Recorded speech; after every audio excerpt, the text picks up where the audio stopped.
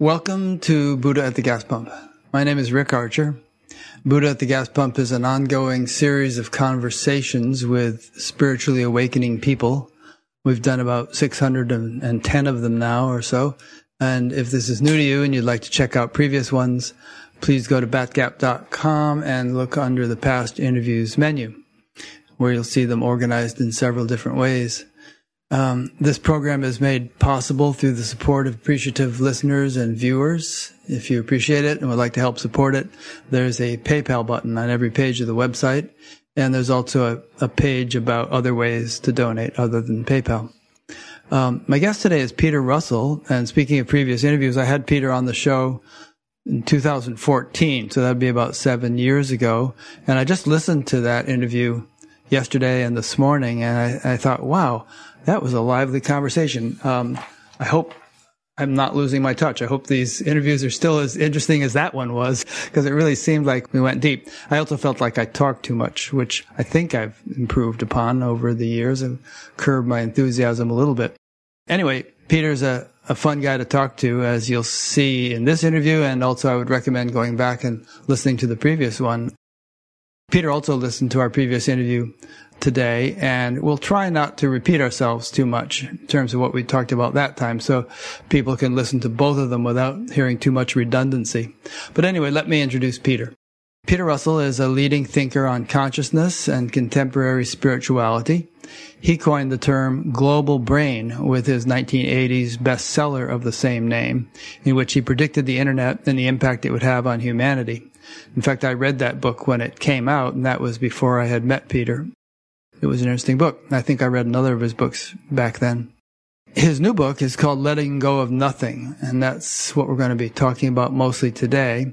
He's the author of 10 other books, including Waking Up in Time and From Science to God. We talked about that one quite a bit in the first interview.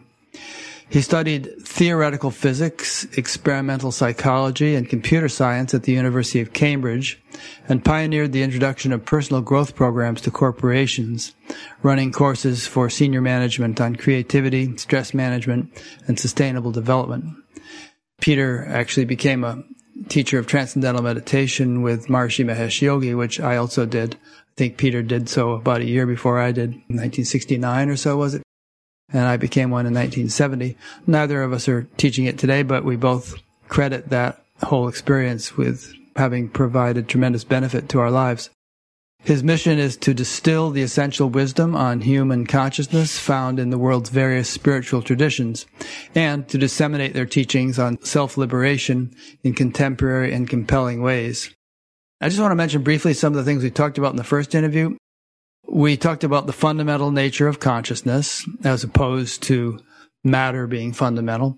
We talked about the predominance of the materialist paradigm in today's world and how paradigms shift, and how we felt that a consciousness as fundamental paradigm might be upending the materialist paradigm. We talked about the Yoga Sutras, particularly the second verse, which is yoga is the cessation of the fluctuations of the mind, something like that. We talked about whether the human mind and nervous system properly developed can be reliable tools for scientific investigation, independent of other tools.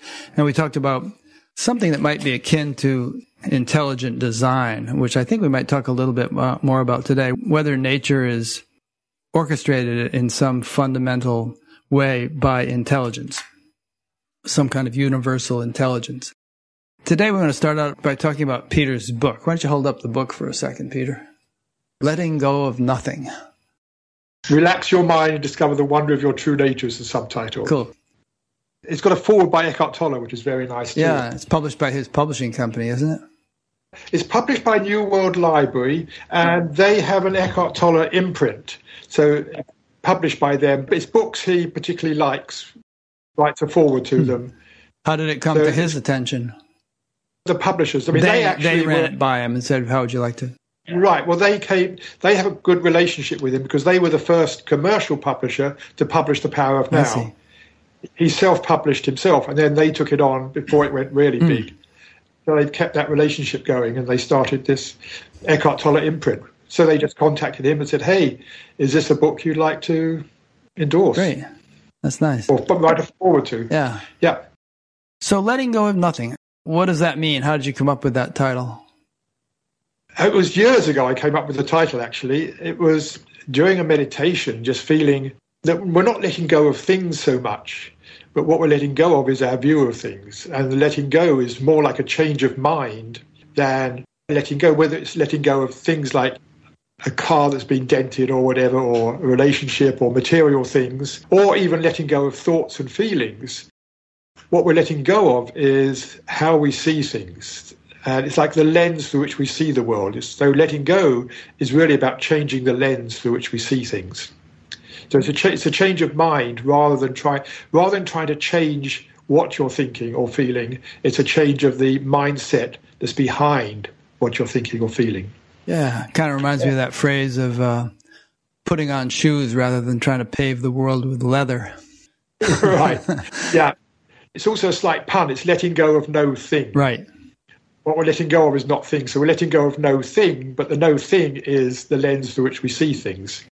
And just before I started reading the book or listening to it, because I converted it to audio and listened to it, I thought of a couple of questions, which you actually ended up starting the book with. I'll put it this way. My biggest lettings go, there have been some moments in my life where there was a huge release. They took me by surprise. I didn't realize they were about to happen, and it wasn't willful, really. It just happened spontaneously, and I was kind of amazed by how tightly gripped I had been by the thing that I had now been released from. And by a thing, I don't necessarily mean an attachment to a particular object or anything. It was just sort of a bondage, a level of bondage within my being, within my experience that just sort of popped. And all of a sudden I tasted this newfound freedom that seemed quite contrasting. Yeah, and that's actually, the very first section of the book is a little story of myself and how the person I was living with at the time, we were having a little rough period for a couple of days. We were sort of in a disagreement over something, and I tried letting go and, tried forgetting about it or thinking it would all soon blow over. But, I was sort of still feeling uptight about it, and she was in her own world about it. And then I just had this idea just to ask, is there another way of seeing this situation? Sort of knowing intellectually that that was part of it, how I was seeing things. And so just asking that question. And it was instant. It was totally surprising, as you say, an instant. It's like with an instant, a second. Everything shifted. And I just saw here was another human being working her own way through life, dealing with me and all my stuff. And instantly compassion returned, love returned, and I felt at ease. And I realized, God, why hadn't I seen this before? It's so obvious. And the reason I hadn't seen it before was I was so uptight, so caught up in my own reaction and taking my own reaction seriously. That prevented me from just seeing a whole different, much more loving way of seeing the situation. That was a change of the way I see things. I was letting go of all the stuff, the judgment and all the how I wanted her to be, all that stuff. I was letting go of that just by the fact that the lens had shifted. I was seeing her through different eyes, and the letting go just disappeared. There wasn't anything to let go of anymore. So I wasn't letting go of anything. It just all went. I didn't have to work on my stuff. Was that Robert Burns who said, "Oh, would some power of the gift give us to see ourselves as others see us?" Something like that. Remember that poem? Yeah. I don't remember it, but I've heard the line. Yeah. Because we do get so locked into our perspectives, and if we could really see ourselves the way others see us from other perspectives, it might be quite a surprise. Yes.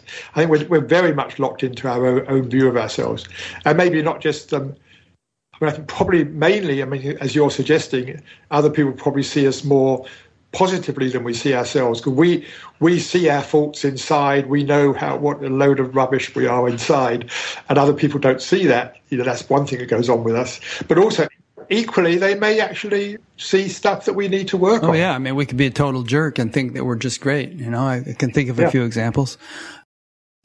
Now, one thing I think about when we talk about this is attachments are not just psychological. From your years with Maharishi, he talked a lot about what I think the Indians would call some scars, he called stresses, but he meant sort of deep impressions in the nervous system, chemical structure abnormalities that bind us and condition our behavior and limit our consciousness and so on.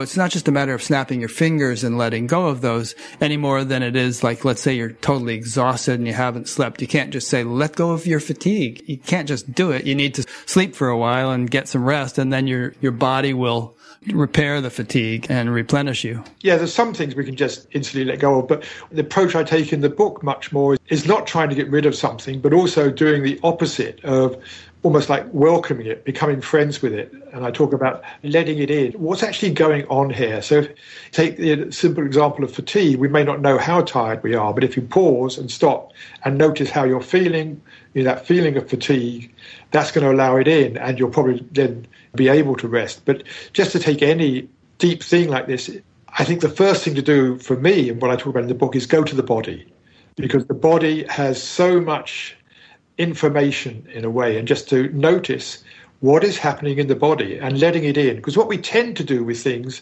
is we tend to push them away. If I let in this anger, I might go and punch someone. Or if I let in the sadness, I'm going to burst out and sobbing in public.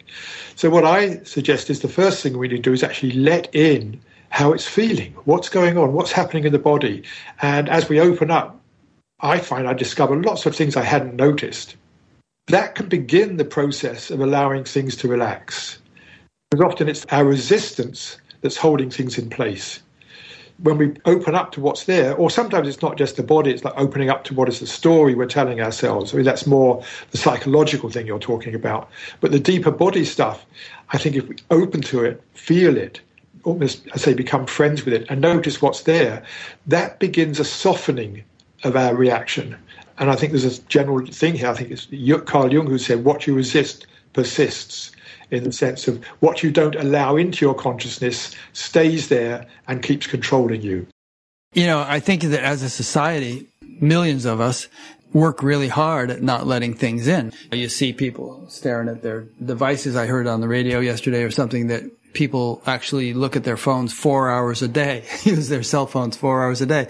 So there's that, and there's the opioid epidemic, and there's all the other entertainments and distractions and things. People are working really hard at not letting things in. And there's a pressure from those things that want to be let in, and we keep pushing them down, like trying to push a beach ball underwater or something. Yeah.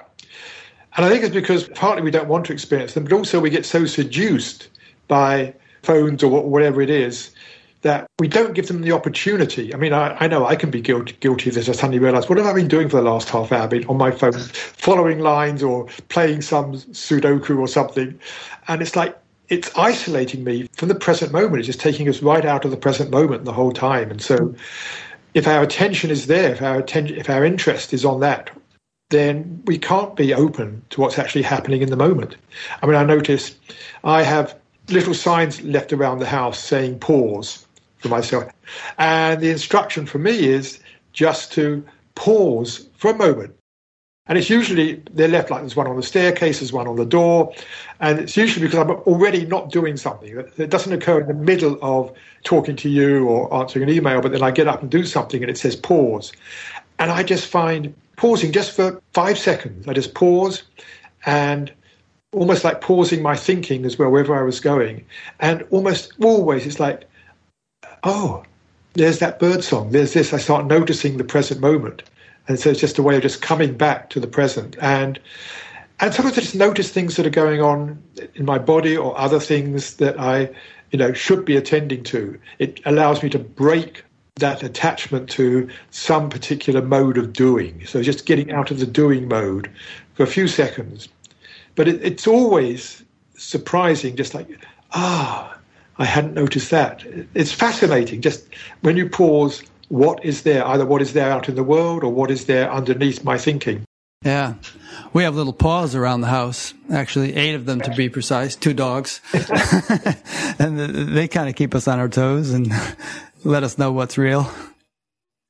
Maybe people can't be blamed for trying to suppress things or blot them out with distractions because, a lot of these things are uncomfortable, feelings and depression and various things that people don't want to feel. I mean, especially if we've suppressed them long enough, or if, for instance, we've gotten addicted to something, and then we have to experience these horrible feelings when the drug begins to wear off, and so we want more drug to tamp it down.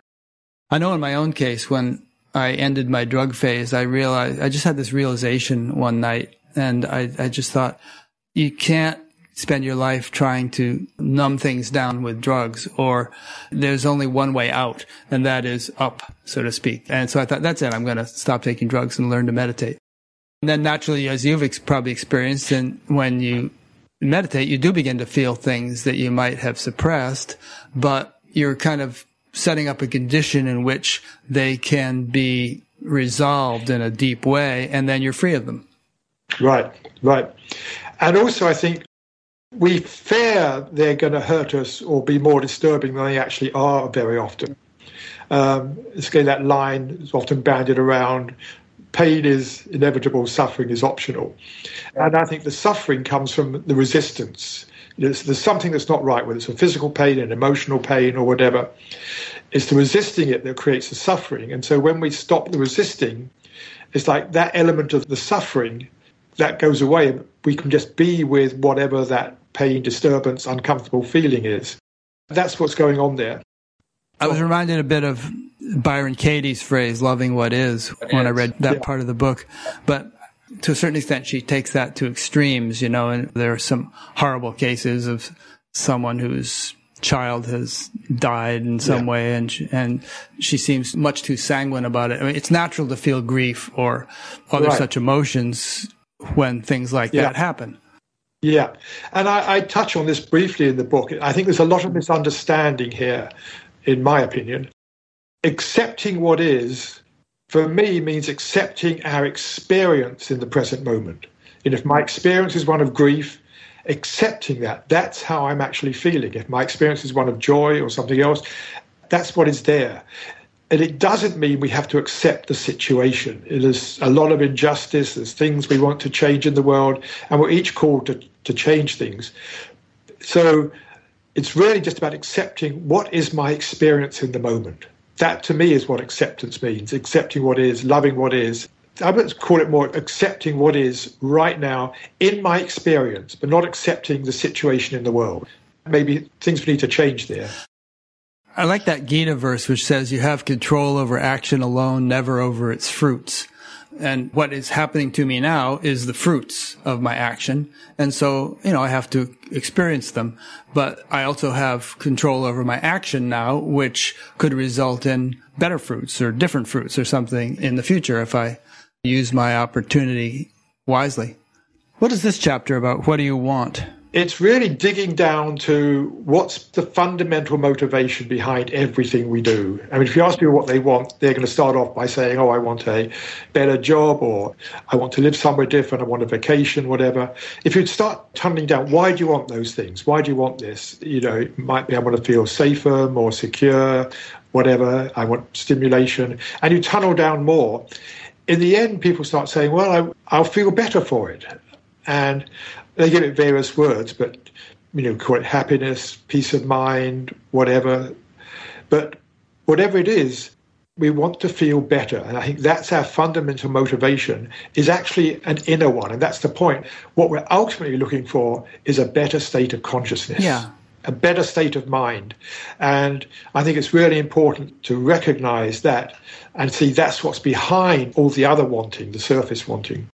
So, the question then is, what's the most efficient way to be more at ease, to be more at peace in ourselves? How do we approach getting a better state of mind? And so in terms of the book, I see, when we let go of something, we usually feel a better state of mind. We feel more at ease, some relief, something like that. Yeah, and as you know, we have things turned around most of the time where we feel that this particular outer experience or that particular outer experience will give us what we lack. And all the wisdom teachings say, well, that ultimately you are, or you possess deep within, an ocean of happiness. And that's what you're actually searching for. And all these outer things are just sort of pale reflections of that. Most of these teachings, a lot of these teachings don't say you can't have any of those outer things. They just say make sure you have that foundation that you actually possess deep within and that you're neglecting. And then, seek ye first the kingdom of heaven, and all else should be added unto thee. Yes, exactly. Yeah. We're looking for these things. That's why we get distracted by Sudoku or the phone or whatever it is. Deep down, I mean, I look at myself, I think I'm going to feel better for it. If I solve this Sudoku, I'm going to feel better. It's there. And so it's beginning to recognize that's there everywhere. But you're right, when we taste that, through meditation or whatever, when we can begin to bring that feeling into our lives more, then what we want begins to shift. We begin to realize, I don't need to do this in order to be happy. I'm already feeling okay. I don't need to do that to feel okay.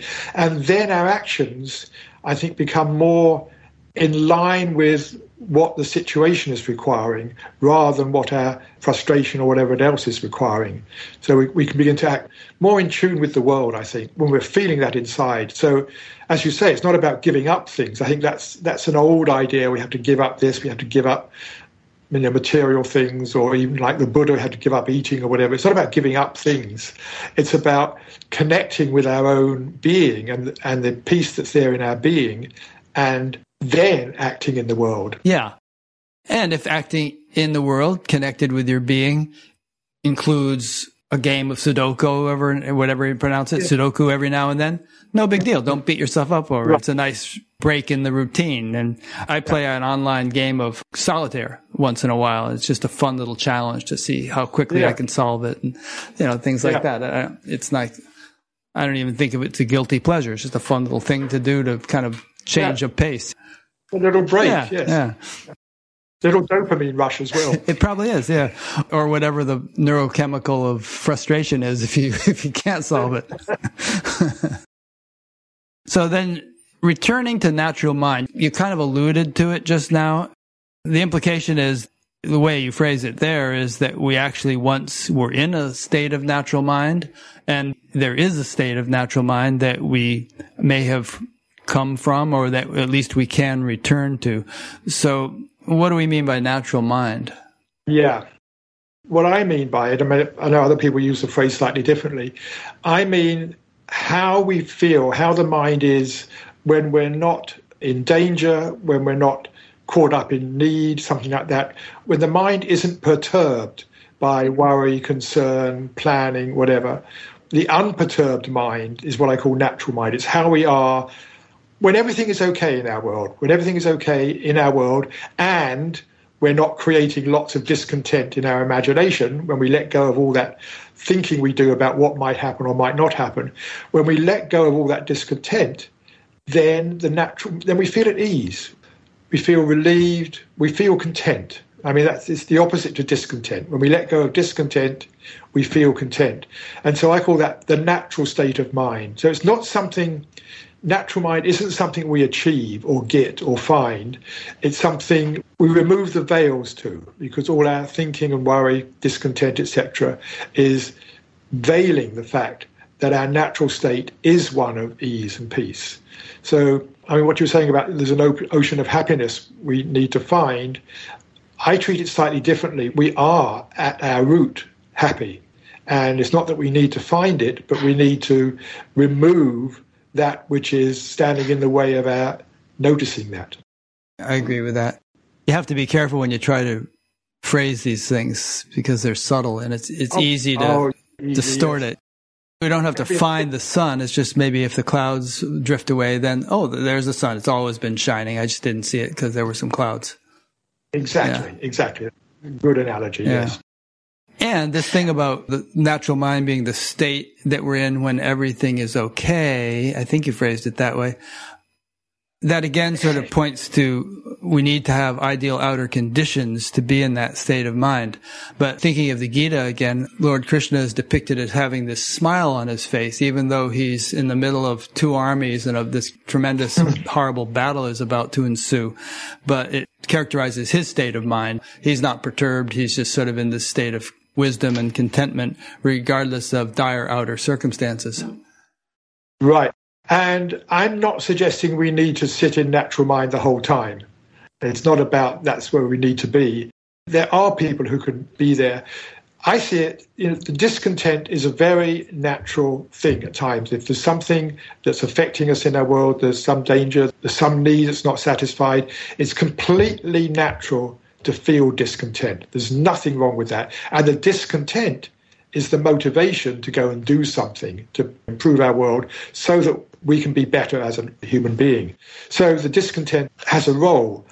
My point is that a lot of the times when there is no need for discontent, right now I'm sitting here talking to you, I'm fed, the temperature's right, there's no danger, no threats, I can be in a peaceful state. But then what happens is, in my imagination, I start creating discontent. So I might imagine, well, what's Rick going to say next? I wonder if I can answer that or whatever. And I immediately go into discontent, and I'm not at peace anymore. I've created discontent. So I think a lot of our discontent is self-created. We're, solving problems that don't exist and may never exist, or going over things in the past we weren't happy with, or the opposite, hoping this is going to happen or whatever. For me, it's about a balance. We need to be concerned at times. We need to be planning, maybe worried, whatever. We need that at times. And we need to be able to return to that natural state of contentment. So it's an alternation in life. But I think the ideal would be that we spend the majority of our time, that's probably what we could be, the majority of our time, we're feeling at ease, we're feeling at peace, and then losing that when we need to, and then returning. Yeah, but haven't you found after 50-something years of practice that there's a baseline of contentment that is just much more full and solid than it was 40, 50 years ago, and that on that baseline, sure, you have your ripples of ups and downs, but there's a stability. The old analogy, if someone's a multimillionaire, he could gain and lose thousands and he wouldn't hardly notice. If someone's a pauper, gaining or losing $5 or $10 is a big deal. Yes, and it's very subtle. I mean, I noticed that over the years when I actually pause to notice it. It's not, for me, it's not something that's like a remarkable thing, but I just notice how I'm not so caught up, not so upset by things, because it's there, or I would put it's not there the whole time, but I can access it more easily. I know what that's like. I know how to just, turn my attention within and here it is. And it's there. I mean, it's there supporting you, even if you're not attending to it. I'll tell you a story. About a month ago, I was up playing pickleball, which is a sport kind of like tennis, but better. And there's a chain we had up there to keep the roller skaters out. And I was stepping over that chain and I caught my foot on it and fell flat on my face on the concrete, broke my fall with my wrists, sprained one of my wrists. It was all scabbed and bloody and everything. And as that experience was happening, it almost brought to the forefront this sort of luminous silence, which is a field of contentment that was there already. But in contrast to the extremity of what I was experiencing, it became so much more obvious.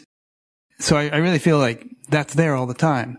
And you don't have to make a fuss about it or pay attention to it all the time or anything else. But it's this continuum that supports everything, even if you're not paying attention to it. Yeah. And, there's many stories of people who suddenly in extreme circumstances, whatever it is, something happens and they do just let go, and it's like they drop into this state of peace. And if it's something you're not used to, it can be quite a startling thing, I think, to suddenly feel, my God. Or you notice the stillness, you notice that inner stillness there. I mean, that's another way that I relate to it, is it feels at ease, it feels content, but also it has this quality of stillness. There's an inner stillness that's there. But if there's something else going on, you don't notice the stillness. If you're in a room and the radio's playing, you don't notice the stillness of the room. But you turn the radio down, turn the fridge off, you begin to notice, yes, there's a stillness here. Mm-hmm. I'm going to jump ahead to a chapter title that you have later on called Free Won't. And the reason I wanted to jump ahead to that is that I think what you say in that chapter, and correct me if I'm wrong, but this is what I remember, we grow in the ability to nip impulses in the bud or thoughts, which otherwise, I thought of the analogy of a river, which if you try to do something to the course of the river way down near the mouth of it, you really won't succeed because the river has pretty much run its course. But if you do something up near the source of the river, you can influence the whole river, its direction or the color of the water, whatever. So like that with thoughts and impulses, if you can catch them at their inception deep within, you can either not express them or express them differently or something. Whereas commonly, people are at the mercy of those impulses because they don't become aware of them until they're fully ripened and ready to burst. Yeah. I call it free won't as opposed to free will, because the way we usually think of free will is we have it's the question, to choose something. Can we actually make a choice to do something or not, to think something or not? I see free won't as almost the opposite. It's a choice. We have that power to make a choice when we notice we're getting caught up or beginning to get caught up in some thought. When we notice that, we actually have the choice not to follow that thought any further. It may come back again, but at that moment, we can make that choice not to follow that thought, that particular thought any further. And that's what I call free won't. And it saves us a lot of tension, anxiety, or doing things that we wish we hadn't done, or just getting caught up in stuff. It's the choice to pause that line of thinking, just not to follow it. And so it's a different sense of freedom. Instead of, we normally think of freedom as freedom to do something, have something, whatever it was, freedom of speech or where we live. It's freedom from, and it's freedom from that thinking that gets in the way. It's basically egoic thinking. We have the choice to step out of it whenever we want. Yeah. And I think that the ability to have that choice is something that grows over time. It's like any skill. You don't become a professional baseball player overnight. You have to spend years really developing that talent, even if you have an aptitude for it. So people shouldn't feel like failures if they hear what you just said and find they can't do it. There are things you can do, and we'll discuss them more as we go along, which will culture or develop the ability to do that sort of thing, to be not at the mercy of our whims and impulses. Right, yeah.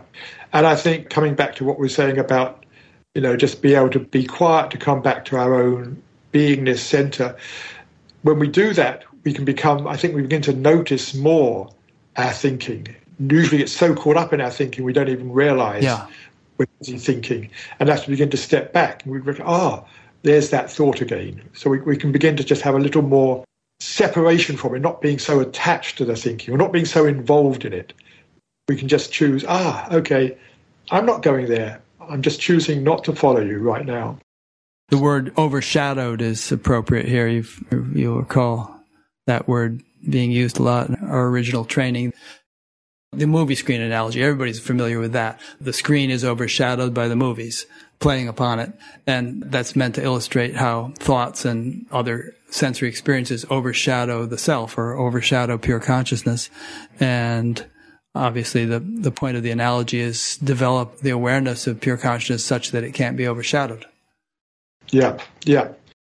I always have, again, slight difficulties with the term pure consciousness. What does it actually mean? Does it mean consciousness without any experience, or just noticing what is actually happening in consciousness without the overlay of all the other things? I think sometimes the idea of pure consciousness, people have this feeling it's going to be some completely empty state where just consciousness on its own without any object of consciousness. My experience is, I would say I've never experienced that. There's always some object of consciousness, even if it's a very, very faint object, like just noticing, this is lovely, or whatever it is. Here's the still, whatever it is. So I think for me, it's about just being aware, conscious, just noticing what is actually our experience in the present moment. It's consciousness without the overlay of all the stuff that's veiling it. Yeah, but the idea is that our fundamental nature is consciousness, and that it's not merely individual, it's unbounded and eternal, everlasting, ancient, all that stuff, and that it's generally overshadowed, so we take ourselves to be this little time-space bound physical thing, and all the sensory experiences which impinge upon consciousness blotted out to a great extent. But as you've said, you've had experiences where there's hardly any sensory experience, just some faint little thing. And it seems to me there would need to be in order to even have the thought of, whoa, here it is. If you're thinking you're in a state of pure consciousness, in that sense you're not, because you're thinking. Right. I'm not saying, that's something we achieve or discover. I mean, I think you're right. From a philosophical point of view, yes, everything ultimately is consciousness. Yeah. Here's a question that came in that's relevant to what we're saying. This is from Marie in Colorado. What does it mean to experience in a way that is absolutely free from all conceptual and perceptual lenses? Being free from all perceptual and conceptual lenses is a little tricky. I think for me, it's being free from most of them, or progressively free from more and more of them. It's very hard to be free from all lenses. I think, it's almost part of being aware is we have some lens. But can we choose the lens? Can we change the lens through which we're seeing things? So what it would be like to be free of all lenses, coming back to, just being in the present moment. Here is this experience, whatever it is, the sounds, the sights. We easily get caught up. I noticed the other day I was out for a walk and I heard a bird and then I saw it. And it's like, immediately my mind goes, what is that bird? I've never seen that bird before. I'm off. And instead of saying, just there's this incredible view in front of me, I was off into some discussion about it in my mind. But I would say to be free in that sense is just be able to just be open to the moment as it is without any thought or discussion or concern or explanation or any of that. But again, I think, the more we've been talking about meditation, coming back to ourselves, I think the more we do that, what I found is the easier it is to be free of these things that distract us, the internal distractions. I sometimes say we're self-distracting creatures. We continually distract ourselves from the present moment. Yeah.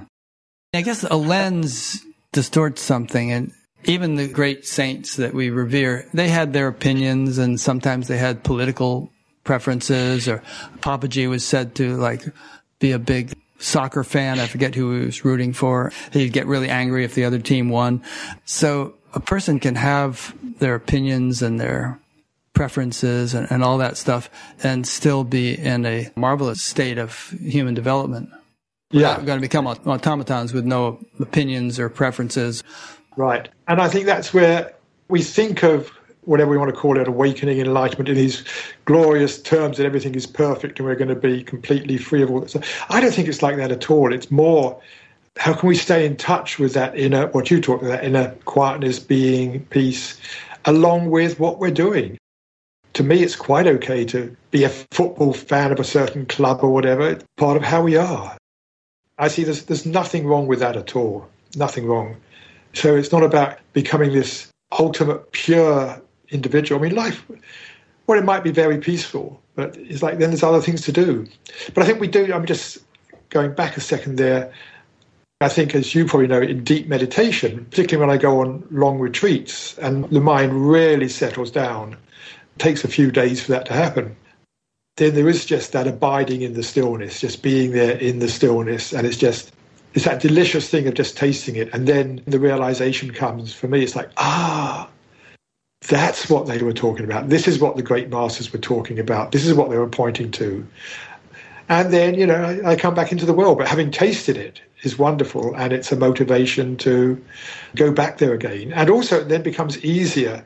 I think the more you taste that, the more I taste that, the easier it becomes to drop back and recognize it.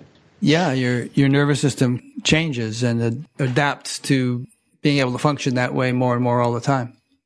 You said somewhere in your book that we make such a big deal out of enlightenment, but it's really much simpler and more attainable than it's often made out to be.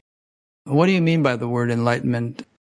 I tend not to use the word much myself. I mentioned the book as a way of sort of defusing the term. I mean, people have this idea, and I think it's almost a self-replicating idea in our sort of spiritual society, like it's going to be some wonderful state we attain where we're going to be permanently blissed out and whatever it is, and we're going to have marvelous insights and experiences. I mean, those things can happen, not to say those things don't happen. But to me, it's more, I prefer the term awakening to enlightenment. I use the word awakening. And it's awakening from the dream of our egoic thinking mind where we get caught up in our stories, our thoughts. It's waking up from that. Again, waking up to how it is to be here right now in this experience, and waking up to ourself, what we actually mean by the self, the I. So I like the term awakening, and it's not something we achieve again so much. It's something that begins to unfold and begins to happen. We just gradually become more awake, as we've been talking about, less distracted by our self-created discontent and things. As that happens, we are waking up to this, in Ram Dass's terms, to being here now. And I'm not sure there's any end to it. I also kind of see it the way you just described it. And I think of like the word education. If someone said, I am educated, then what is the implication? That you couldn't learn anything new? Same with enlightenment. I don't see any endpoint or final achievement beyond which you couldn't possibly have any deeper realization. Going back to our early teacher, one of the things he said that really caught me by surprise at the time was he was talking about cosmic consciousness. And he said, cosmic consciousness is just the normal state of consciousness. And at the time I thought, what's he mean by that? But he explained it. It's just, but that's how, we're coming back to our normal state rather than this self-distracted state. Good. Someone sent in a question, which I might as well ask now. He's Mike from Chilliwack, British Columbia. He said, I would consider myself a beginner on the spiritual path. I have been reading book after book for the past 2 years. I am reminded quite often that books only take us so far. What are your thoughts or experience on this subject of books only taking us so far? Yes, I agree. I think books or talks or even listening to us talking is information. And hopefully the books, whatever, can be inspiring, they can be motivating, and we can learn our understanding about the spiritual path process can deepen. But ultimately, the books won't do it. Ultimately, it comes back to our own personal experience, our own personal, we're talking about letting go, awakening, meditating, not following the thoughts, whatever it is. It comes back to practice. We have to find a practice that really helps us personally begin to access these quieter, more content states of mind. Yes, read books, but also find some form of practice, meditation, or whatever. There's other practices that help you begin to experience what the books are talking about. But also, too many books can be confusing because you read one book and it says this, another book says this, another one says that. And it's like you get into which one is right. So avoid that thing of comparing which one is right. In the end, just coming back to practice. Yeah, I mean, and this is true of anything. I mean, you couldn't become a really good cook just by reading cookbooks, or a really good tennis player just by reading tennis books, and so on. You have to have the practice, the actual experience, and knowledge and experience complement and supplement one another. And I get what you're saying about reading too many things. Maybe it's appropriate at one stage more than at other stages. I think if I didn't have a regular steady practice that I've been doing for decades, it would drive me a bit crazy actually doing what I'm doing now, delving into one teaching or teacher every week, one after another. But with that sort of foundation I have, I find it enriching. Yeah. And there was a phase when I was reading lots of different spiritual books. I can't remember when I last read a spiritual book. Or occasionally I'll pick one up, but it's very occasional, very occasional. So Mike might be wondering, okay, well, just as there are so many books, there are so many practices, and I don't have the time or the money to try them all. How do I figure out which one to try? And how long should I try it before giving up and trying something else if it doesn't seem to be working for me? My advice would be to go for the simplest to start with. You can do Tibetan practices where you imagine some deity and you imagine different lights and different Tibetan letters around them and this and that. And you can do that for hours until the mind eventually gives up. And when it gives up, you drop into silence. But no, I would say go for the simple practices and not things that are going to promise you it's going to take 3 years or whatever till you get something. Find something that when you first start practicing it, you notice some effect. I think that's important. So I would say some form of simple meditation to start with, whether it's mindfulness or the sort of thing we've been talking about, just that pausing, doing that, but then doing that for longer periods of time, just pausing the thoughts, noticing how that feels. Simplicity and ones that you feel have some effect from the beginning, then that can deepen and take you on. But don't stick at something just because someone's told you this is the path. I mean, I meet people who've done somewhere and they're not getting anywhere for years, but, I read this is the only way, this is what you've got to do. There is no only way. There are ways that are more effective. When you first learned to meditate, when was it, 66, 67, something like that? 67, yeah. What was your initial experience? Did something happen right away? Yes, well, when I first learnt to meditate, nothing much happened. I was actually at Cambridge and there were a couple of Buddhist teachers there, and one was teaching sort of Vipassana. He was a Southeast Asian teacher, and I tried that and nothing really happened for me. And then also there was a Tibetan Lama in Cambridge who was teaching, these complex practices, and I tried that and nothing happened because I was interested in meditation. And then, I tried TM, and it was like the very first session. It was like, that sense of relief dropping in. It's like, I'm actually, yes, there was something here. And because of that, it's the initial practice, initial experience had just been thinking whatever it was, the mantra, and nothing changed. I wouldn't have kept at it for long, but just because the experience was completely reaffirming the practice. Yeah, me too, from day one. And I've never missed one, actually, since then. Okay, an innovative species. Changing gears here. I don't know if this is your note from the book or mine, but have technological advancements made things better or more difficult? Interesting question. The pace of change. Since we've referred to Maharishi several times, the first time I ever saw him was at Poland Spring, Maine in 1970. And I remember a lecture he gave in which he talked about the pace of change. And he kept using the word survival of the fittest. And he said, we have to be fittest. And he said the pace of change, and it was nothing in 1970 like it is now. Now it's really ramped up. But he said, it's fast and it's going to get faster. And he said it's like if you have a donkey and he's carrying a heavy load, you've either got to lighten the load or strengthen the donkey. And he said, I don't know if we can lighten the load because life is just going to get more and more fast-paced and complicated. So you have to be fitter. You have to be stronger. Yes. This is a whole other book I'm working on. Oh, good. Its current working title is either The Evolutionary Explosion or The Exponential Explosion. Mm-hmm. But it deals with where you started. The effects of technology. First of all, the acceleration, the increasing pace of change is inevitable. It's positive feedback. The more advances that are made, the more they facilitate future advances. And that always leads to some form of exponential growth.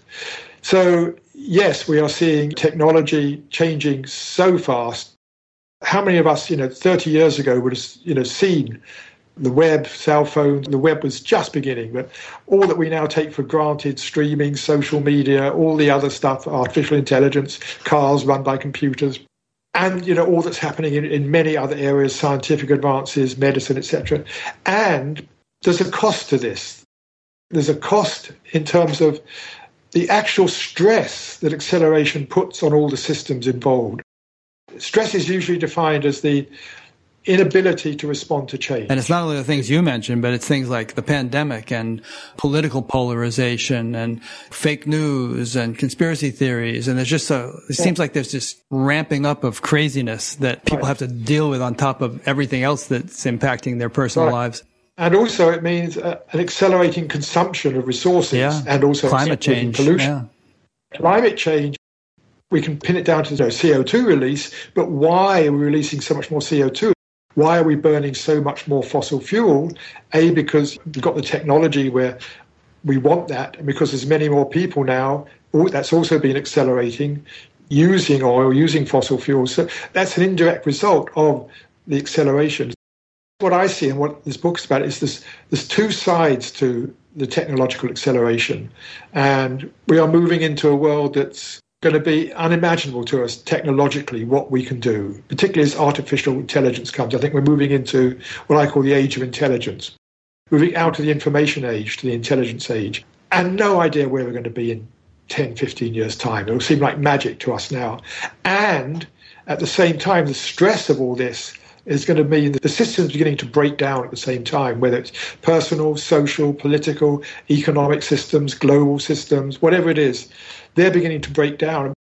So we're moving into a world in which these two things are happening in parallel. How that's going to be, I don't know.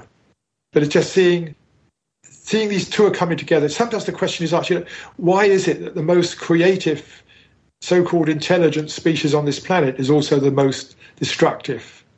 And I think that they're two sides of the same coin, actually. You really can't have one without the other when you get to technological growth. I'm going off now. That's okay. This is interesting. It's the combination of three things. It comes back to what's saying about innovation. With human beings, we rapidly grew a larger brain, about 3 times the size of other great apes. We developed speech, language. I mean, many creatures have language, but we can communicate with each other. We can share our learning, share our discoveries, and that's part of culture. So we have this ever-broadening collective knowledge, and we have these things, hands, these wonderful manipulators, well, particularly the thumb, and you put those 3 things together, and you have this incredibly innovative species that can dream up new ideas, make things, whatever.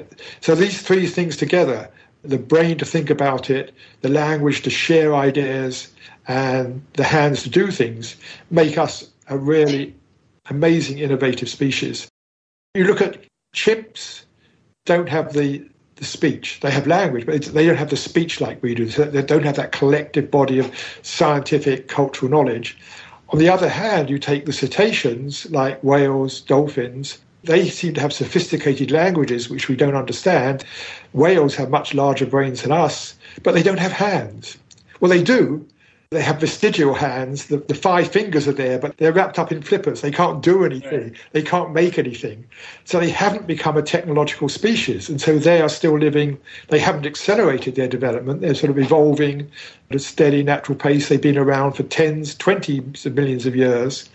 So they're not subject to the acceleration. They're still more in harmony with their environment. What we're seeing, the acceleration and its side effects, I think are what happens when you have what I call a technologically empowered species, which we are, a technologically empowered intelligence, rather. So I think you just said that given our various capabilities and intelligence, we can't help but screw things up. We can't help but sort of have a destructive influence.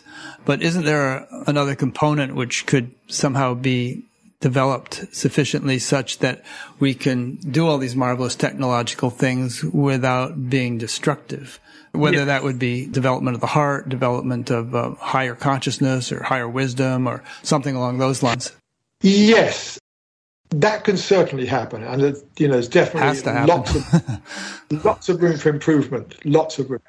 But that doesn't take us off the acceleration itself, because we're still innovating. We may be innovating in different areas. And that this fact of the positive feedback of innovation just breeds more innovation. The acceleration itself is going to keep on going. So it's more the stress of the acceleration on the systems rather than the destructive choices we make. It's the actual stress of the acceleration. But maybe acceleration would be okay if it's not destructive. In other words, we could more rapidly develop benign, beneficial technologies without any destructive consequences or side effects. I don't know. That's a possibility. It is a possibility. Like batteries, for instance. It would be great if we could develop really good batteries that could store a lot of electricity and that weren't large and that didn't utilize a lot of precious natural resources, and then we'd have to mess up other people's environments in order to get them. There's some kind of battery now that involves iron and oxygen or something that is promising, that are very plentiful elements. And so something like that, there could be all kinds of technologies that would come along.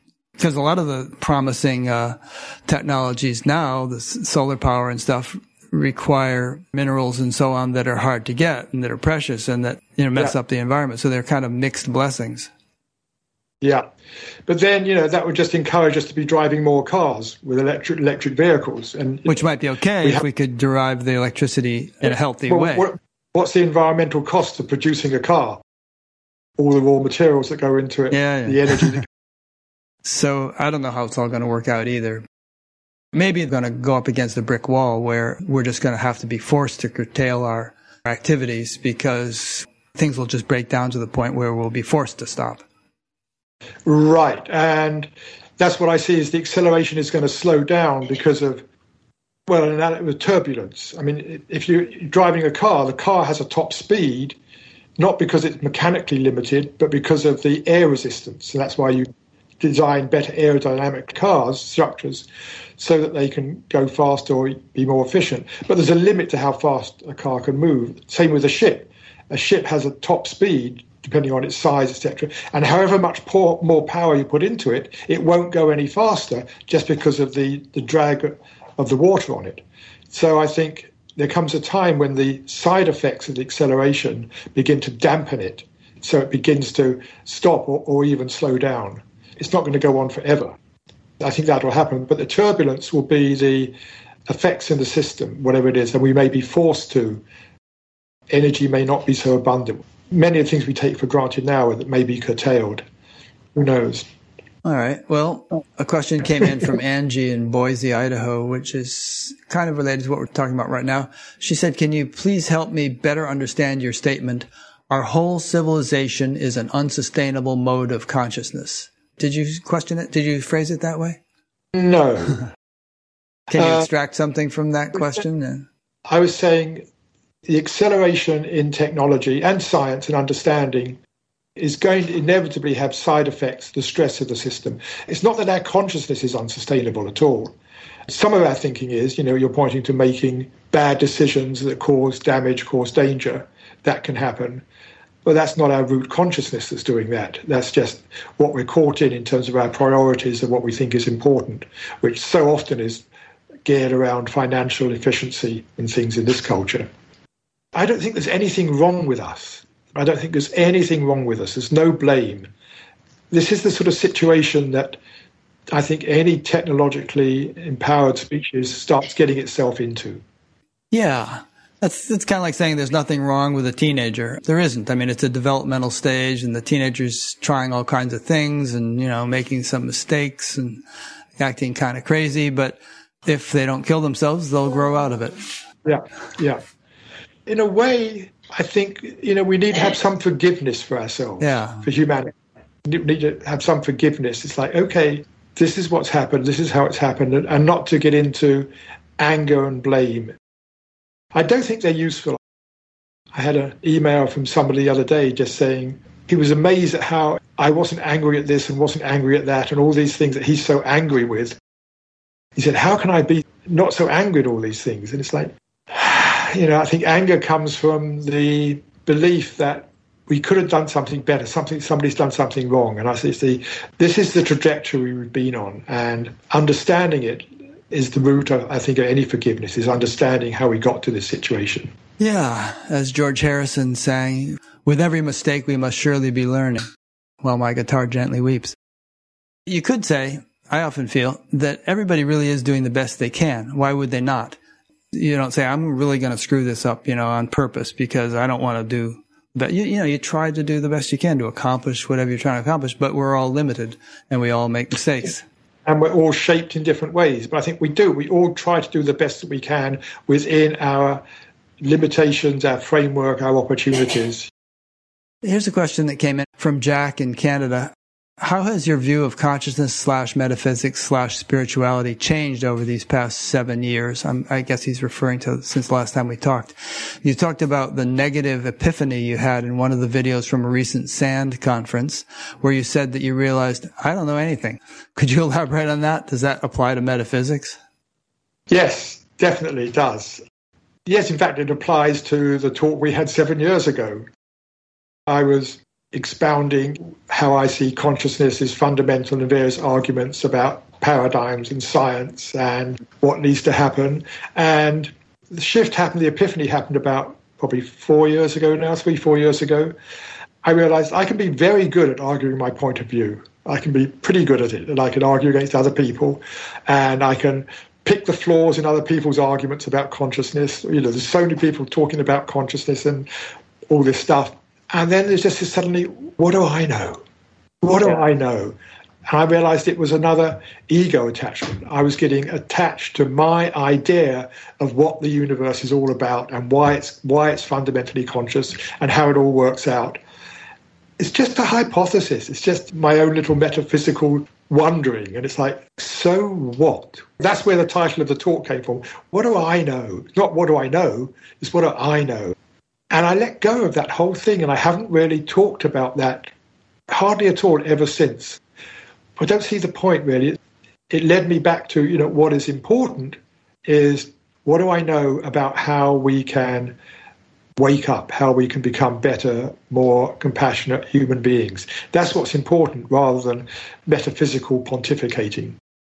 I think that you used the word hypothesis. I think that we can arrange all of our hypotheses along a spectrum, and there's some that I think we're justified in being quite sure about. Like, I'm really sure the Earth is not flat. A lot of smart people agree with me, and there's plenty of evidence. I'm almost as sure that we actually did land people on the moon. Things like that. It's really quite sure. It would be such a far-fetched thing to prove that we didn't.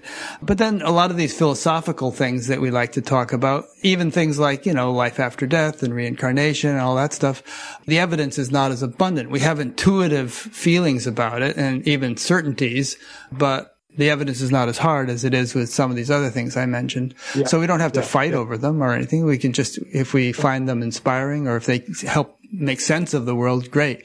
But we don't take them as you're going to go to hell if you don't believe in them. Right. They're interesting. I got a lot of satisfaction out of exploring those ideas. Wrote a couple of books on stuff. Oh, Irene just passed me a note saying, don't send me emails saying the Earth is flat. I'm sorry, Peter, go ahead. Yes, it was a self-entertaining phase of my life. Which was? The metaphysical pontificating. Yeah. It was fascinating. Absolutely fascinated by what is consciousness, how does it arise, does it arise, is it primary? And I went down that journey pretty deeply for 20 years.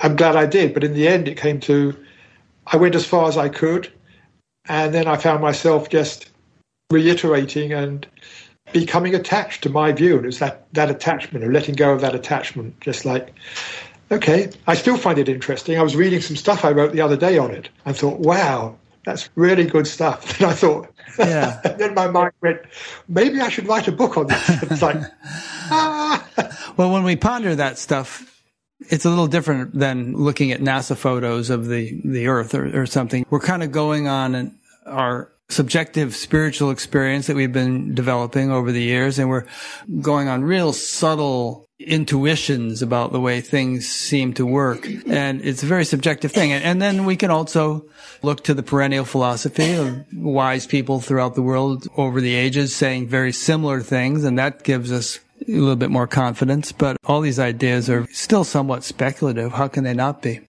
What was the question asking? What was my epiphany, or what was... Yeah. Something you announced in a SAND talk or something?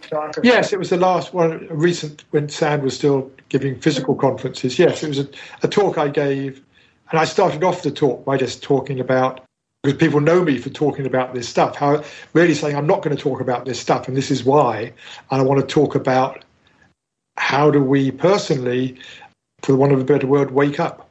All right, well, let's get back to that topic. You have a chapter in your book called Imagine Realities, and there's a quote here from Mark Twain. I don't remember if it was in your book or if I pulled it from somewhere else, but he said, I am an old man and I have known a great many troubles, but most of them never happened. Yeah, that's the quote. And that's, what we touched on before about how we create so much trouble, so much discontent, worrying about planning for things that actually probably never happen.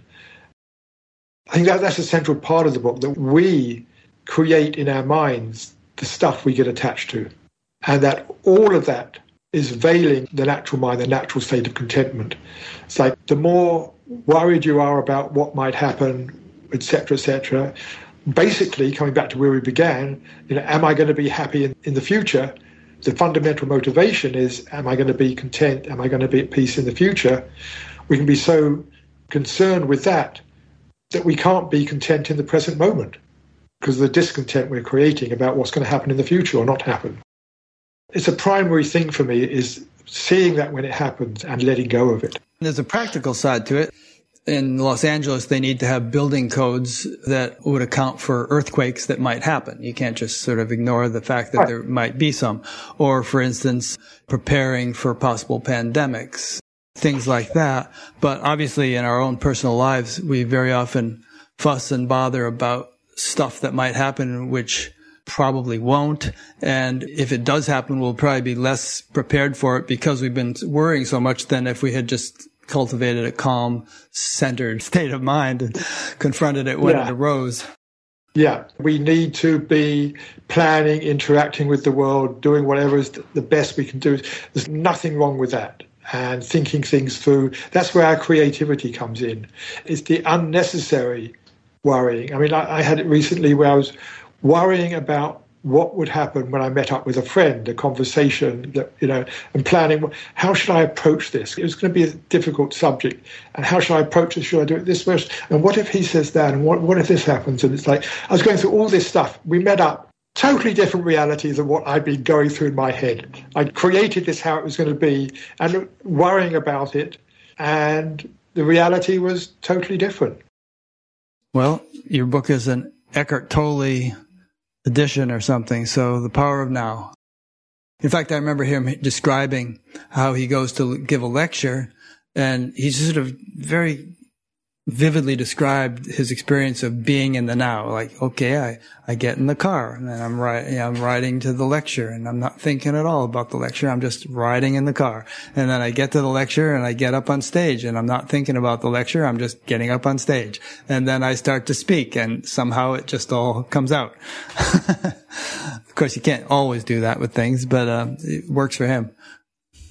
Yeah, and it's funny. I mean, it's worked for me at times. I tend to be an over-preparer for talks, which can be a disadvantage. But sometimes, I just I do what Eckhart does. I just go in without knowing what I'm going to talk about, not worrying about it, just being quiet. And some of the best talks I've given have just come out of not knowing what I'm going to say. I'll often be more creative. It gives me the space to start putting ideas together that I hadn't put together before, or also just feeling the audience, relating to them rather than what is it I think I should be saying next. Mm-hmm. I'd love to do it as much as Eckhart does. Yeah, of course, he pretty much says the same thing over and over, so he can rely on his experience. There's an interesting section in your book about deconstructing an emotion and how physical sensations are associated with feelings. This is something I think you kind of got from Maharishi, because he used to talk that way, that for every emotion there's some kind of physiological counterpart and you can locate a physical sensation if you allow yourself to. Yes. I don't remember getting it from him, but then a lot of ideas seep in unconsciously. Yeah. Yes, it's interesting. We call an emotion a feeling, and also we call sensations in the body feelings. And I think it's no accident we use the word feeling for both. And when I'm deconstructing an emotion, I'm saying there's always two aspects to it. There's actually what you're feeling in the body, and there's some story going along with it. And the story is usually triggered some reaction in the body. And I mean, the word emotion comes from the Latin. It actually means emotare, means to act out. What's happening is there's always what psychologists call an action tendency. In any emotion, there's an action tendency. If you're angry, the action tendency is getting ready to fight. If you're scared, the action tendency is getting ready to run. If you're depressed, the action tendency is to withdraw, to hide, that sort of thing. And that action tendency has some quality in the body. It's like just a faint thing of the muscles, certain muscles preparing, that sort of thing, or other sensations in the body. So there's that side of it. And the other side of it is there's something we are telling ourselves, some story going on in the head about what is wrong, what is right, or whatever it is. And the two are wrapped up together. There's an analogy I've heard used, which is it's like you have red and white yarn and you wrap them up into a ball. From a distance, it looks like a pink ball, but you look closely and you've got red and white threads.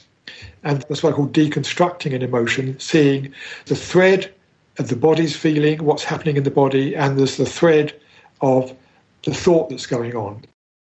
We can let go of either. That's what I talk about in terms of letting go of emotions. We can either begin to release what we were talking about earlier, the actual being aware of what's happening in the body, the tensions, etc., can begin to soften them and they can begin to release, or we can look at the story that's happening. And in fact, if we didn't have a story, there wouldn't be an emotion. I often say it's very hard to have an emotion without some thought about the past or future. Very hard to feel any emotion without some thought, and that's why I call the stories, some thought about what happened or might happen or not happen. So the two are wrapped up together. Some people seem to derive satisfaction from their stories, or they derive some shreds of satisfaction from the sympathy they get when they tell people their stories. I know this person who feels that she was mistreated by some spiritual teachers many years ago, and it seems to be her whole world dwelling on this mistreatment and the effect that it's had on her and the effect that it's had on her family and so on and so forth. And I keep saying, well, whatever the validity of this, you have two choices. I mean, you can keep dwelling on it and you can dwell on it for the rest of your life and, you'll get some sympathy from people, or you can somehow find a way of moving on, and then they won't have any control over you. And it kind of reminds me of that story of the Zen monks who come to the river, and there's a beautiful woman there who asks to have help crossing the river, and the older monk picks her up and carries her across and puts her down, and then they walk on for a few hours, and finally the younger monk just can't contain himself any longer. He said, we're not supposed to touch women. Why did you do that? And the older monk says, brother, I set her down on the other side of the river. Why are you still carrying her? This letting go thing, which is key, is in the title of your book. I think some people don't even realize that it would be to their advantage to let go of stuff because they derive some satisfaction from holding on to it, and they don't realize how nice it would be if they really did let go of it. Right. Yes, there's a satisfaction holding on to something. You think you're going to feel better for it in some way or another. You're going to be more righteous or whatever it is, or you're going to sort things out. There's a certain satisfaction you get, but it's only a certain satisfaction. It's not a deep satisfaction, but that's, as we're saying, deep down, everything we're doing, we're looking because we think we're going to feel better for it. So in some way, you think things are going to be better for holding on. And you're absolutely right. When we do let go, there's a much deeper satisfaction. The reward of letting go is we get what it is we think we're going to get from holding on. We get that from the letting go. So I think part of it is beginning to recognize the cost of the holding on. When we're really holding on to something, is to actually pause and say, how is this affecting me? If I'm holding on to this view of this other person, how is that affecting me? And not so much could be in the world, but how is it affecting me in my own being? How is this making me tense, for example? Holding on to this idea, because usually when we're holding on to some idea, there's some tension created in us, either mental tension or even physical tension. And so if we begin to notice that, if we begin to notice the cost of the holding on, that can begin to be the motivation to explore how we can let go of it. Some teachers use the analogy of you get on a train with your suitcase and you insist upon holding your suitcase, not realizing that the train is carrying it now, and all you need to do is put it down, relax, and enjoy the ride because the train will do the work. But people have a hard time letting go of the suitcase. Yeah, I hadn't heard that one. Nice one. Yeah. And that kind of points to a deeper thing, which is that who is really the author of our actions? Are we really doing everything, or is there some kind of deeper actor? And we're more or less just being carried along by that, and we can actually just let go of all our efforts and our sense of doership and let the divine do the doing. Yeah, I think that's, again, part of the journey we're talking about, the awakening journey. A lot of our actions come from what I call the ego mind, which is the bit that's trying to keep us safe, preserve us, make sure everything's going on well in the world. And that conditions our actions. That tells us what to do. It's really important to do this, really important not to do this, must say this to this person. That's the ego mind trying to work things out. That determines the direction of our actions. When that's not operating, we're acting, as I said earlier, more in accord with the situation. This may seem a trivial example, but it touched me one day, some years ago. I'd been on a meditation retreat and I was walking down the road and I saw this lizard on the road, and it was a hot day and it was obviously not doing well. It was stuck, whatever it was. I can't now remember the exact details of it, but I found myself spontaneously, without even thinking about it, I bent down, picked it up and put it in some grass. And there was no thought, oh, poor lizard, I must save it, I must do this, whatever. I did it and I watched myself doing it. I, Peter Russell, wasn't the actor. I wasn't actually, me as an individual, wasn't doing that. It was just a spontaneous action I saw myself doing. It's a very small example, but it struck me at the time as quite profound, that shift between normally doing something which is deliberate because I have decided to do it, and something that just I watched myself doing. Well, you know the phrase spontaneous right action. Really, I think one's life can get to a point where it kind of runs on autopilot and one's spontaneous impulses turn out to be the best possible things one could do or feel to do in every circumstance. Yeah. Yes, and I think we have a natural wisdom in us all, and then it gets overshadowed by all the other stuff that goes on. So the more we can free ourselves from that, the more that natural wisdom will just come shining through. Yeah. You have a chapter in your book entitled The Support of Nature.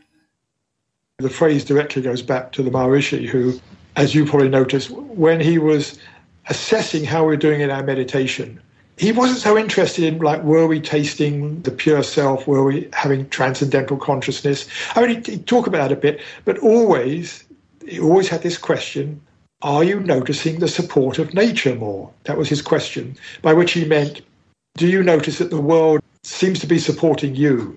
Is what I think today we call synchronicity. This happened. Wasn't it amazing? This book just appeared, I picked it up and I read this passage and it changed my life or something. You know, we call that synchronicity. All these little things that happen that tend to have a positive effect on us. His argument I found fascinating, and I haven't heard it from anybody else. His argument was, when we meditate, when we go into a quieter state of mind, we're stepping out of the ego mind. We're letting go of those ego thoughts.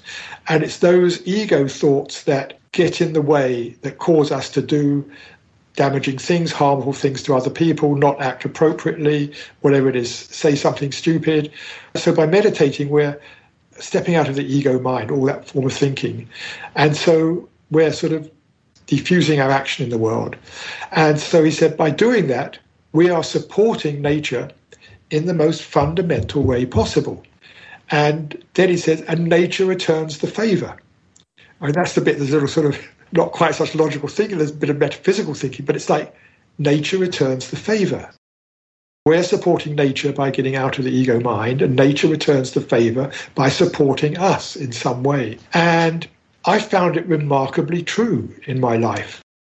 There's times when I've come off a meditation retreat and it's ridiculous. Things happen, I can't believe it's like magic is happening. The opposite, when I'm stressed out, worried, tense, whatever it is, magic doesn't happen. The synchronicities don't happen. So I've noticed there's a very clear correlation in my own life as to how calm, how centered I am, how much synchronicity happens, and how when I'm uncentered and tense and caught up in my ego mind, it doesn't happen. So it's something, as I found an unusual explanation, but it's also, I found it, life shows me there's a truth to this. There's a real truth to it. And I know a lot of other meditators feel the same way, notice the same thing. Oh, yeah. And it gets a little metaphysical to consider the mechanics of it. But, you know, my understanding, and I actually have heard Maharishi elaborate on this, is that there are impulses of intelligence governing creation. There's not only a field of intelligence fundamentally, but there are various impulses that are like, he equates them with laws of nature, and they are kind of responsible for different phenomena that are taking place. And there are certain impulses that are responsible or that influence our own personal lives. Perhaps some people refer to them as guardian angels or some such thing. But in any case, for some, this is a concrete perception. They perceive these things daily and regularly.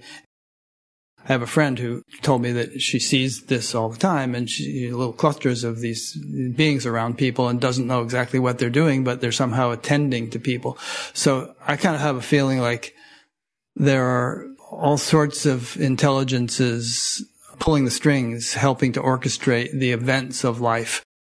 There's a verse in the Gita about you support the gods and they'll support you. I don't know if we have to use the word gods, but somehow or other, when we get attuned in the way you've described, we become more of an instrument of the divine.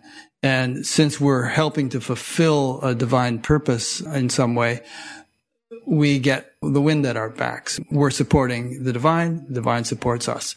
Whereas if we're in sharp contradiction or conflict with that divine intelligence, why should we get the support? Some people might feel uncomfortable with that kind of terminology, but that's the way I think about it. Yeah, I know people like you who have these experiences. I personally don't. But you have had the support of nature experience, and so have I. Sometimes remarkable stuff. Remarkable, abundantly and like ridiculously so at times. And whatever the mechanism is, I don't personally know. I hear what you're saying, that's a plausible mechanism, but I don't know. And I just know, how do I encourage synchronicity? By being more in touch with my being, myself. So it works. Whatever the explanation is, it works. Right. And we don't have to get all esoteric about it. I mean, you can think of the case of somebody who is abusing themselves in various ways, through drugs and alcohol and, abusive behaviors and so on. Just in very mundane, obvious ways, they're screwing up their life and things aren't going to go well. They're going to lose the job. They're going to lose the relationship. They're going to have this health problem or something. But there is a subtler aspect to it when things start to happen quite miraculously in one's life. Yeah. For the better. Yeah. In fact, I was looking back on my life a few years ago and realizing everything of any significance, every turning point, my whole life, it was some synchronicity or other that led to it. Everything was some or other synchronicity. I wouldn't say it's run my life, but it's been a steady influence everywhere. And have you found that a lot of times you really didn't see it coming, and in fact, when it was already coming and some situation was developing in your life, you might have actually been grumbling about it. But then in retrospect, you realize, wow, that was perfect. That's exactly what I needed. And I didn't see it at first. Yeah. I wasn't looking at it from that point of view. I think if I went back and looked at it, it's probably the case, yes. Yeah. In some instances. There's a very important chapter in your book, which we should dwell upon a bit here, entitled Effortless Meditation. And you alluded earlier when someone asked the question about what kind of meditation should I do. You said effortless. There's a phrase, the natural tendency of the mind, which you're well familiar with. Let's talk about that a little bit. We touched on it earlier when I was saying, the fundamental motivation is a better state of mind. So the natural tendency of the mind is two things. One, to seek whatever we think is going to bring us greater ease, joy, contentment, but also left to itself without distraction from our thinking, the mind is going to sort of gravitate to that because it's just a natural sort of self-reinforcing thing. When the mind relaxes, it feels better and it wants to feel even better and relaxes even more.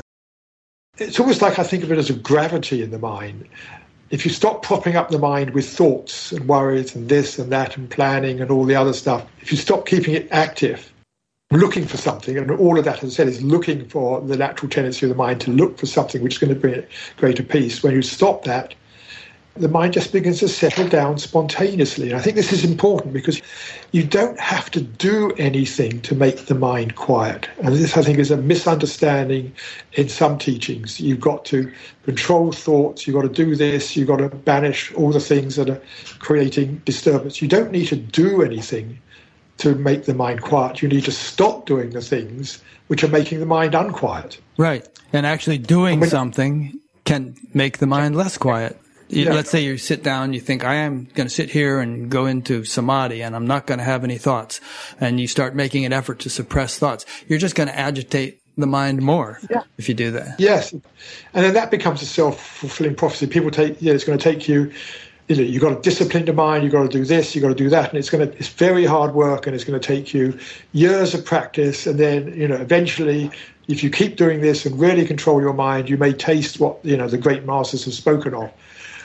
And you do it. You discipline the mind, you do this, it becomes a battle.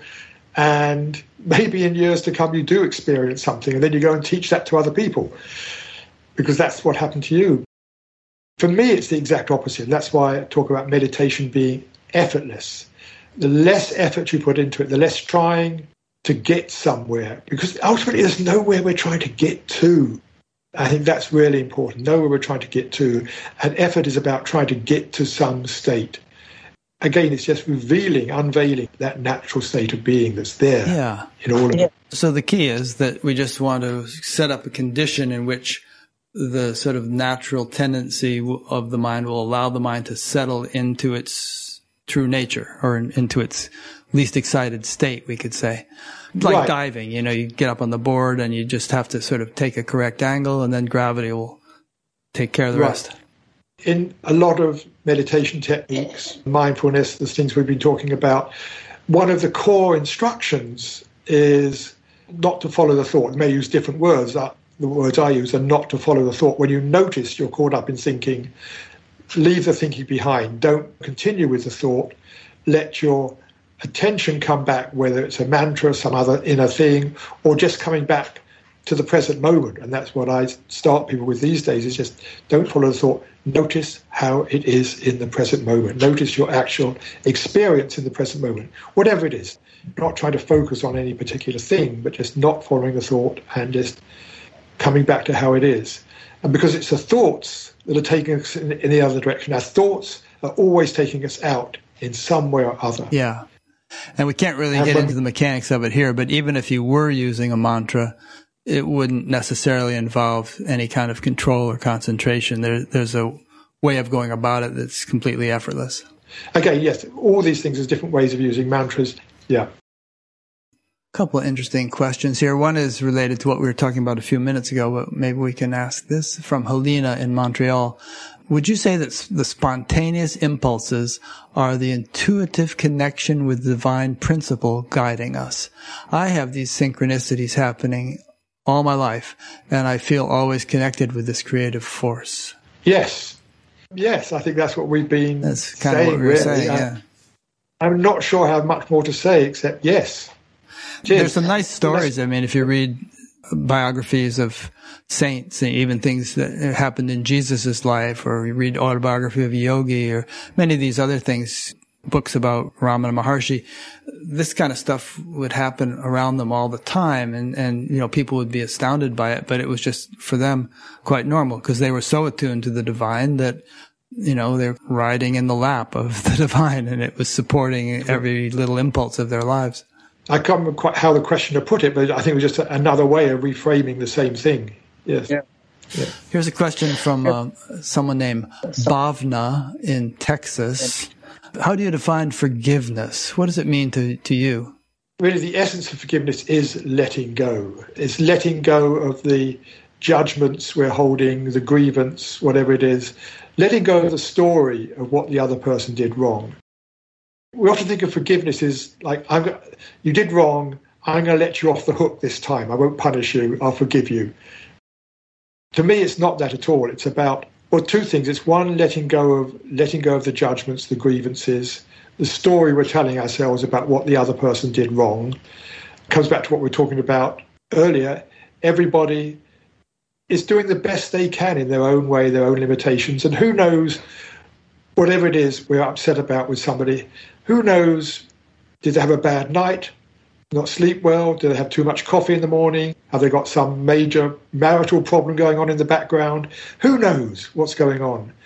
If we did know, if we could completely put ourselves in the other person's shoes with all, their background, whatever it is that's led them to this moment, how they were feeling that day, what's going on in their life, we can understand why they may have responded like that, why they did what they did. And so I think also a deep understanding, a deep compassion for the other person can lead to forgiveness, can lead to that letting go of the judgment. And again, it's something, there's another teaching I've liked, which is A Course in Miracles. One of the things it points out is we don't forgive the other person to make them feel better. By letting go of the judgments and grievances, we do it for ourselves because we feel better when we let go of that, or when we understand the other person. So it's actually the real value of forgiveness is how we feel. And in fact, the other person may not even know we were judging them in the first place, let alone that we've forgiven them. Yeah, that's an important thing. Once heard humility defined as the quality of not insisting that things happen any particular way. And a lot of times we create conflicts in our lives by clashing with others because we feel like, well, things are supposed to happen this way, and then they're feeling the same way, and so it's two egos smashing against each other and possibly wearing each other smooth over time. But if you could, all right, would it really matter if it goes this way instead of that way? No, in the big picture, it really doesn't matter. So let's let it go that way and see how it goes. And then boom, there's no hurt feelings, there's no anger. So what else haven't we covered that you want to be sure to cover? Yeah, one thing follows on, which I think is important, follows on from what you were just saying, which is about being kind to each other. That comes out of the fact, what we've been saying is that basically what we're all looking for is to feel okay. We're looking for a better state of mind. None of us want to be judged or attacked or criticized. We want to be loved. We want to be appreciated. Basically, we want to feel okay in ourselves. And I point out that kindness actually comes from the word kin, K-I-N. But we're all of the same kin psychologically. We're all of the same kin because we all want to be more fundamentally better state of mind. But what so often happens in a relationship, and it could be a couple relationship, a work relationship, a friend, many different sorts of relationships, is you say something to me which comes from a completely wonderful, innocent place in you, but because of my stuff, I feel slightly attacked or criticized. Nothing came from you, but I feel that. If I'm not really fully aware of what's going on in myself, if I feel attacked, the tendency is to attack back in some way. And it's like, it could be body language as, whatever, or silence, or like, you stupid, whatever it is, or how dare you say, whatever it is. We attack back. Now you feel attacked because I deliberately did attack you in some very subtle way, maybe, but I attacked you. And, if you're not a fully enlightened being, you would probably respond the same way. And we get into this vicious circle whereby each person wants to be loved and appreciated and feel okay. And they're digging the knife in a little bit, saying, you're not actually loving me enough. You're not being nice to me. You're making me upset. I'm going to dig the knife in and twist it just a little bit. And then you'll learn the error of your ways and be nice to me. And when two people are doing that, it's a recipe, it just spirals down. Yeah. So the remedy for me is actually removing the attack thought. So in any interaction, conversation, is having the intention. We don't always do it, but the intention is, in terms of what I have to say to this person or how I behave, the intention is that the other person feels loved, they feel appreciated, they feel understood, they feel better for it, that they actually feel better, that they don't feel attacked. And so it's catching those attack thoughts and not following them. Again, it comes back to what we say about not free won't. It's just catching them, choosing not to follow them, and having that intention that the other person, basically, that the other person feels good. This is one of the Buddha's definitions of right speech. And if you can't say something in such a way the other person feels good, it's better to retain noble silence, not as a cop-out, but until you've worked out how to say it in such a way that the other person feels good on receiving it. And there's lots of ways we can do it. With criticism, you can say, I really value our connection, but I need to offer some feedback and I'm a bit afraid. I feel a bit, whatever it is. There's lots of ways where we can begin to make the other person feel okay, even when we've got to be critical. And we'll fail at times, but then being willing to just apologize, say, I'm sorry, yeah, there was some little element of attack in there. I'm sorry, come in again. Let me try and rephrase that in a way that actually is more loving. I found when you do that in relationships, when two people as a couple agree to do that, something magic happens. It's like a whole different form of love begins to enter the relationship. It's a caring love. It's a real care. Because what we're actually doing is caring for another person's inner being. I think we can be fairly good at caring for outer being. Well, not fairly good. We can be good at caring for outer being, helping each other. Oh, you're having difficulty with this. Let me help you with this. We're not so good at caring for the inner being of somebody, how they actually feels. And this, to me, is the principle of kindness. It's the golden rule of every spiritual tradition. Treat others as you would like to be treated. The way we would like to be treated is kindly. So be kind to others. I think it was the Dalai Lama was asked once, what is your religion? And he said, my religion is kindness. Speaking of religion, you know how in the Old Testament, when Moses was having it out with the Pharaoh, the phrase kept popping up that the Pharaoh hardened his heart and then did such and such or refused to do such and such. And when I think of kindness, I think of a softening of the heart, which I think comes along on the spiritual path as we grow. And there's just a kind of a tenderness, like you with that lizard in the road. I do that all the time with earthworms, which are going to dry up in the sun. I can't walk past them. I have to pick them up and put them in the grass. But there's just this sort of feeling of kind of identification or something. I can kind of feel what they're going through if they're drying up in the sun. Or like I see a little snake on the trail in the park, I'll want to pick it up with a stick and put it off in the grass before somebody rides over it with a bicycle, because I can kind of feel, like, what is the word? Empathy. Empathy. Yeah, I guess that's what that is. Empathy, being able to tune into what another person or being is going to feel and then acting accordingly. So, you mentioned some other book you're working on. Any kind of like hot topics these days that are kind of like, exciting, interesting you or inspiring you or anything like that? Yeah, actually what we're talking about today is my hot topic, particularly having been, working on the book the last year. It's very much in my consciousness and now beginning to talk about it and things. It was only published this week. Mm-hmm. So at the moment, I'm full of that. Full of letting go of nothing. Right. But I think, if anything, not so much a topic, but what's coming up more and more is just how I can be more loving. How I can be more loving. But that's not so much an intellectual topic. It's just more just a practice, a reflection in my life. Good. Because I know there's many areas where I can improve. We can all say that, or we should all say that. Do you have anything going on that people can plug into aside from buying your book? I mean, are there any kind of webinars or anything like that planned? Yes, I have an occasional webinar. It's called Mindfulness of Being.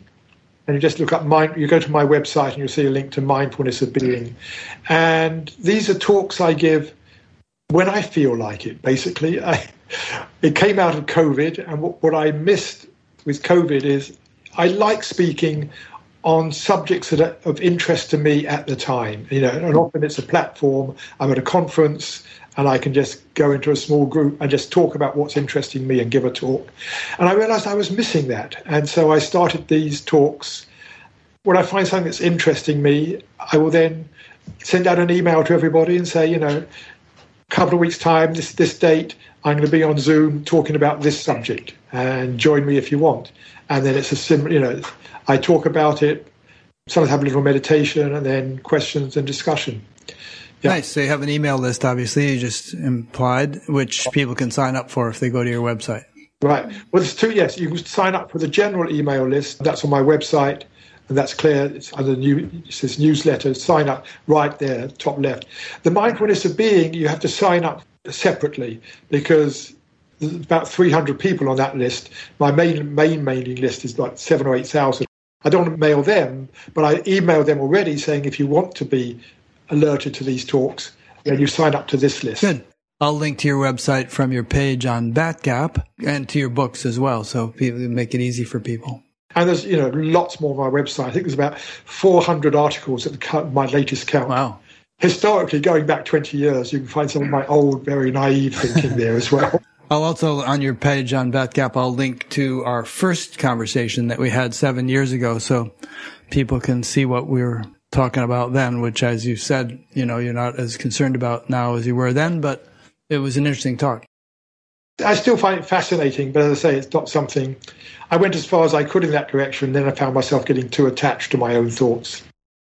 Well, thanks, Peter. I really appreciate it. It's good touching base with you. Hopefully we'll all come out of our cocoons and meet again in person one of these days. Yeah, I hope so too. Yeah. And lovely to meet you as always. Yeah. Thanks. And thanks to those who've been listening or watching. As most of you know, this is an ongoing series. So if you go to batgap.com, you'll see there's an upcoming interviews page, and there's these little buttons along the right-hand side with each interview that's scheduled that you can use to set up a notification in Outlook or Yahoo or Google or whatever you use for such things. If you click on those buttons and explore the menus, there are a bunch of other things on the website. Thanks for watching, and we'll see you next week.